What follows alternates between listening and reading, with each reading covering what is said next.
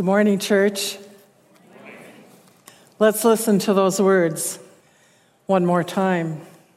Fear, he is a liar. He'll take your breath.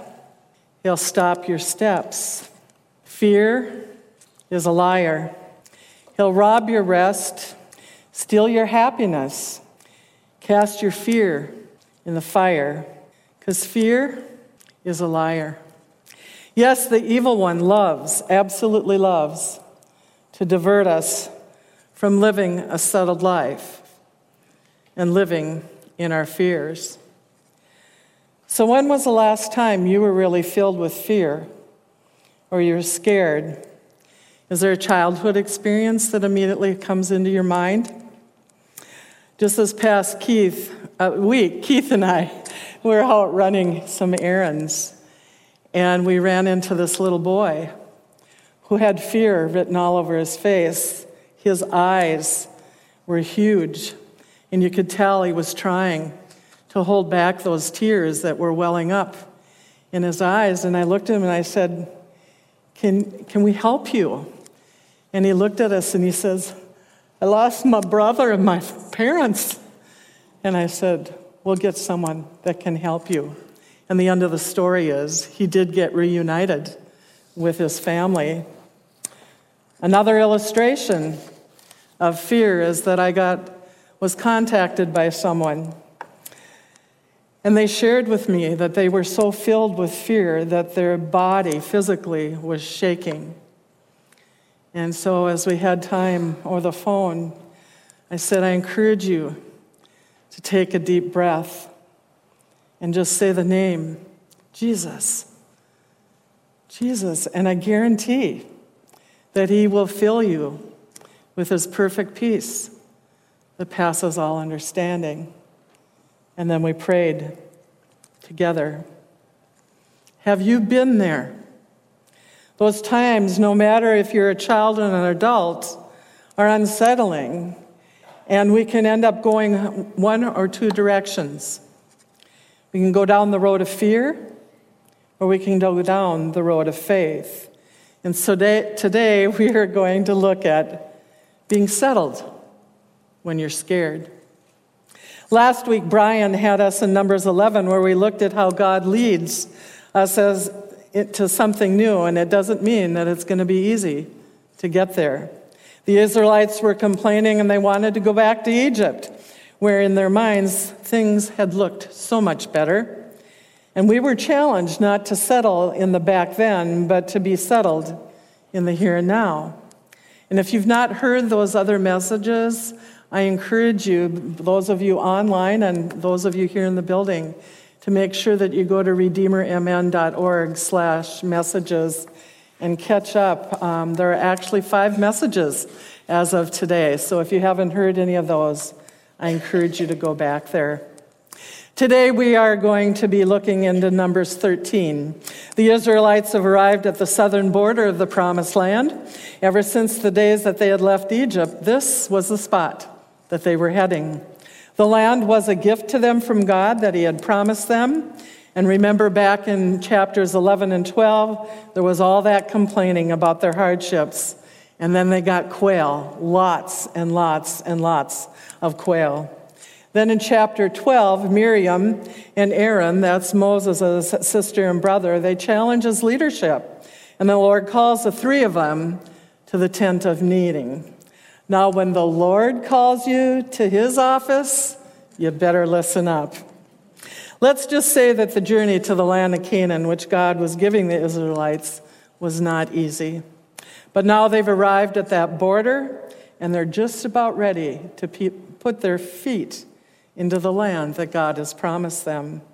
God speaks to Moses, and he encourages him to choose a leader from each one of the 12 tribes to go out and scout out that land before they ever put their feet in the land. Their traveling instructions for how to go through the land end with a request that the spies are to bring back some fruit from that land to be a tangible evidence so that the people can taste and see the goodness that God has for them. Actually, in verse 20, we read that it was the season, after all, for the first ripe grapes. So those 12 explorers go and they return and let them know that they have covered those 250 miles of that area of land for 40 days. And they bear with them, imagine this, a cluster of grapes that was so large that they had to put it on a pole and carry it between two men. That's how big it was. And imagine, what was it like for those Israelites after all they had been seeing and eating was manna and quail? And here are these large grapes. So the people are there with bated breath, ready and waiting to hear the message that they are going to be given about the land. And so this is the report. We entered the land you sent us to explore, and it is indeed beautiful country, a land flowing with milk and honey. Here is the kind of fruit it produces. But the people living there are powerful. Their towns are large and fortified. We even saw giants there, the descendants of Anak.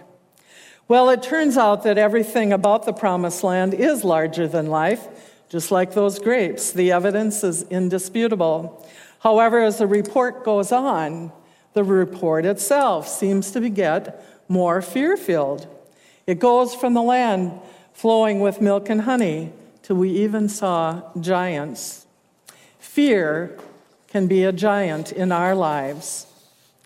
Where does that giant fear intersect in your life today? Is it when you're unfamiliar with where you're going in life? Is it the fear of failure for you? Is it the fear of making the right decision? Or the fear of opposition when you share something from your mouth? The fear of looking foolish to somebody? The fear of pain, whether it's your own pain or the pain of one of your loved ones around you? Or the fear of not having an answer to a question that someone asks you? Or is it the giant of fear when something unexpected happens in your life?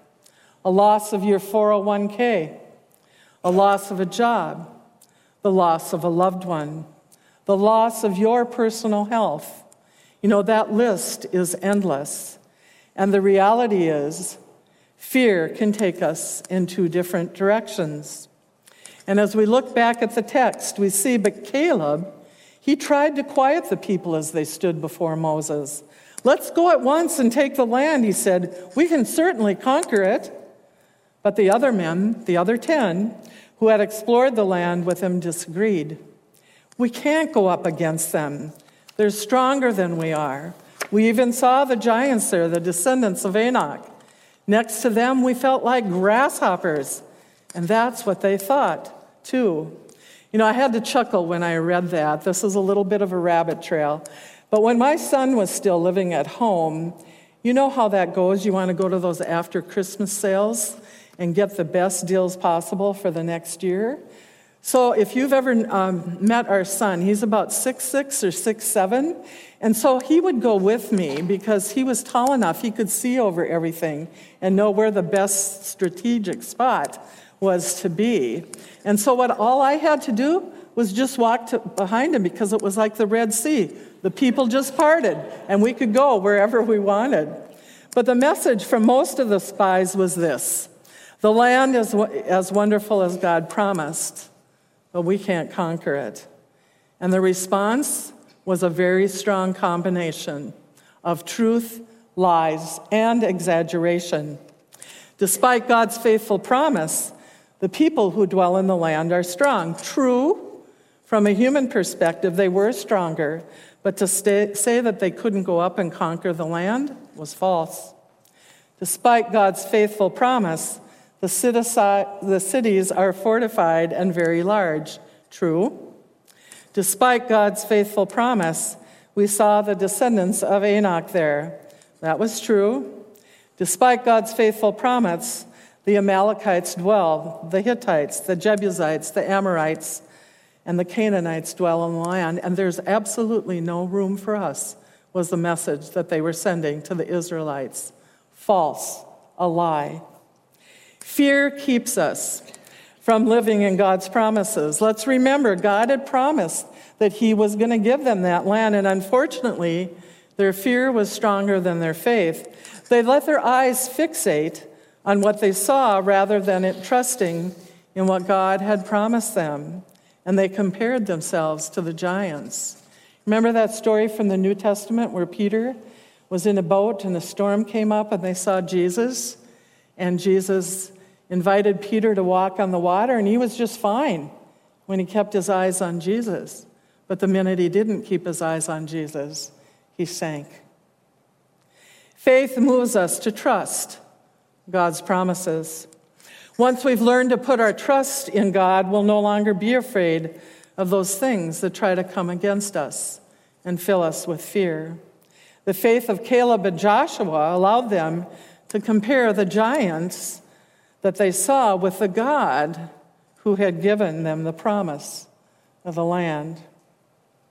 Now, let me say that one of the advantages of getting older is that you have more opportunities to look back on your life and see God's fingerprints, his faithfulness, in so many different ways.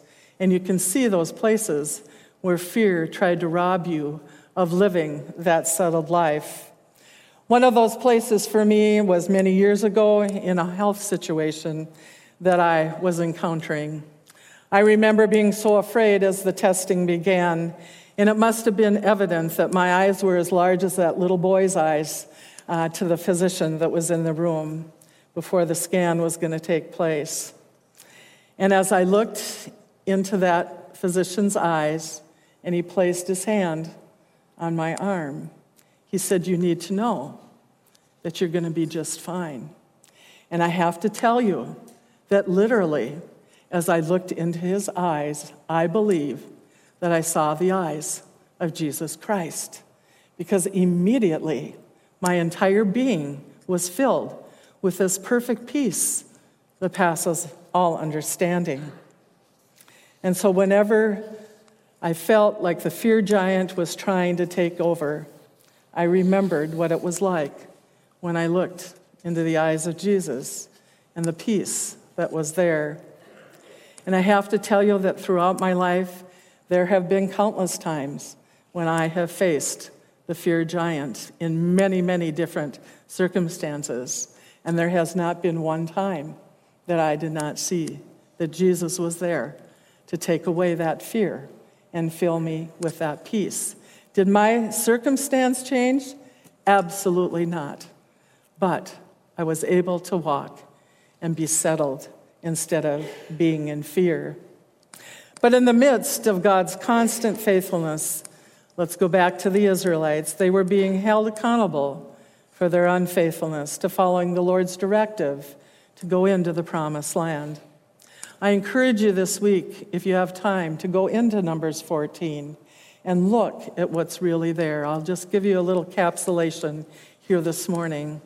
The Israelites in that chapter continue to rebel against God and Moses. And after hearing the bad report from the men who were sent out to spy the land, the Israelites grumbled. Does that sound familiar? Grumbled again about Moses and Aaron. And they said that they wished that they had died in the wilderness.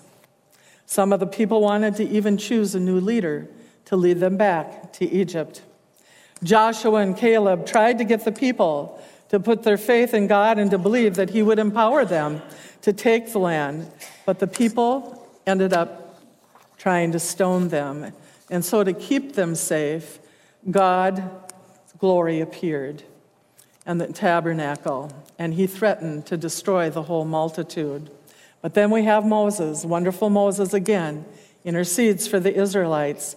He's concerned that if God destroys the people, he would no longer be respected by the surrounding nations who had heard of his 10 plagues that he sent to Egypt. So Moses appealed to God forgiving the nation and asked for the forgiveness of Israel. God granted Moses' request and did not destroy the people, but he did punish them. Back in Numbers 14, it says, "Now tell them this, as surely as I live, declares the Lord, I will do to you the very things that you say. You will all drop dead in the wilderness. Because you complained against me, every one of you who is 20 years old or older, and was included in the registration will die. You will not enter and occupy the land I swore to give you. The only exceptions will be Caleb, son of Jephunneh, and Joshua, son of Nun. You said your children would be carried off as plunder. Well, I will bring them safely into the land, and they will enjoy what you have despised, and your children will be like shepherds wandering in the wilderness for 40 years. In this way, they will pay for your faithlessness until the last of you dies in the wilderness. Because your men explored the land for 40 days, you must wander in the wilderness for 40 years. A year for each day, suffering the consequences of your sin. What do you think that was like for Joshua and Caleb to have their feet actually were in that promised land, and then knowing that they were going to have to wander for 40 years before they would be able to go into that promised land? You know, as I've looked at the consequences of their refusal to listen to the Lord, I wonder if we don't do the same thing when instead of trusting God in those circumstances, those places of fear in our life, and believing His promise that He'll be faithful to us, we're overcome by the possible outcomes of dealing with that fear giant. Don't get me wrong. The giants of life are real, and discouragement from the evil one is real. But God has told us that He has not given us a spirit of fear and timidity, but He has given us a spirit of power and of love and of self-discipline. And He tells us as God's children that greater is He that is in us than he that is in the world. If you know Jesus, you have that power within you through the power of the Holy Spirit. So you can be settled when you're scared. So I'm going to ask, is there anybody here this morning that doesn't have that power of the Holy Spirit within them? You know, whenever we gather together, that possibility exists. And the other possibility exists is that maybe you want to go deeper with the Lord in that area. Maybe you have a giant fear that you're dealing with right now, and you want to release that to the Lord so that you can experience that perfect peace that passes all understanding, and so that you can experience living life settled despite what your circumstances are. So right now, I want us to pause, and I want you to bow your heads and to close your eyes and repeat this prayer after me. Heavenly Father, sorry that I've sinned against you. Thank you, Jesus, for dying for me. Send your Holy Spirit to live in me. Today, I say yes to following you. Amen. With your head still bowed and your eyes closed, if you receive Jesus for the very first time, that power of the Holy Spirit within, or if you want to go deeper or release a fear to the Lord, would you please raise your hand? Beautiful. Thank you, Jesus. Thank you. Okay, you can raise your heads, open your eyes. For those of you that raised your hands today, I invite you to stop over at the blue table. There'll be someone there that is more than willing to pray with you, whether that's that you've accepted Christ for the very first time, or if you have a fear that you want prayed over. And for those of you online, I encourage you to go to redeemermn.org/next steps or /prayer, and you will get information there on how to move forward. And so the choice before us this morning, and every moment of every day, you may have to fight this off moment by moment. Don't settle. Don't settle for fear, but be settled in faith. Please join me in prayer. Gracious God, we thank you that greater is he that is in us than he that is in the world. And because of your inexhaustible grace and your boundless love and power and wisdom, we need not let fear paralyze us. You can take us in the direction of faith when we face the giants in our life. Deepen our faith so that we don't settle in fear, but instead settle in faith. In the powerful and the very precious name of Jesus the Christ, we pray. Amen. I'm going to ask you to stand. And just a reminder, Pastor Jason will be in the Commons by the Welcome Center desk to take you on that walk. And at the close of the service today, those of you can go online and find this. Also for you, if you're in the building, pick up this card. The title on this card says today, "Protect me from the enemy." Protect me. And it directs us to Psalm 34 that says, "Taste and see that the Lord is good. Blessed is the one that takes refuge in him." So as you go from this place today, continuing to settle in faith, I invite you to extend your hands and receive the blessing. Know that the Lord God Almighty, he goes before you to show you the way when you're facing fear. He's beside you as your very best friend. He's above you, watching over you, and he is behind you for those times when you need encouragement. And he is within you, giving you his peace, his power, and his perseverance, but most of all, his joy as you live out that settled life. In the name of the Father, the Son, and the Holy Spirit, and all God's saints together said amen.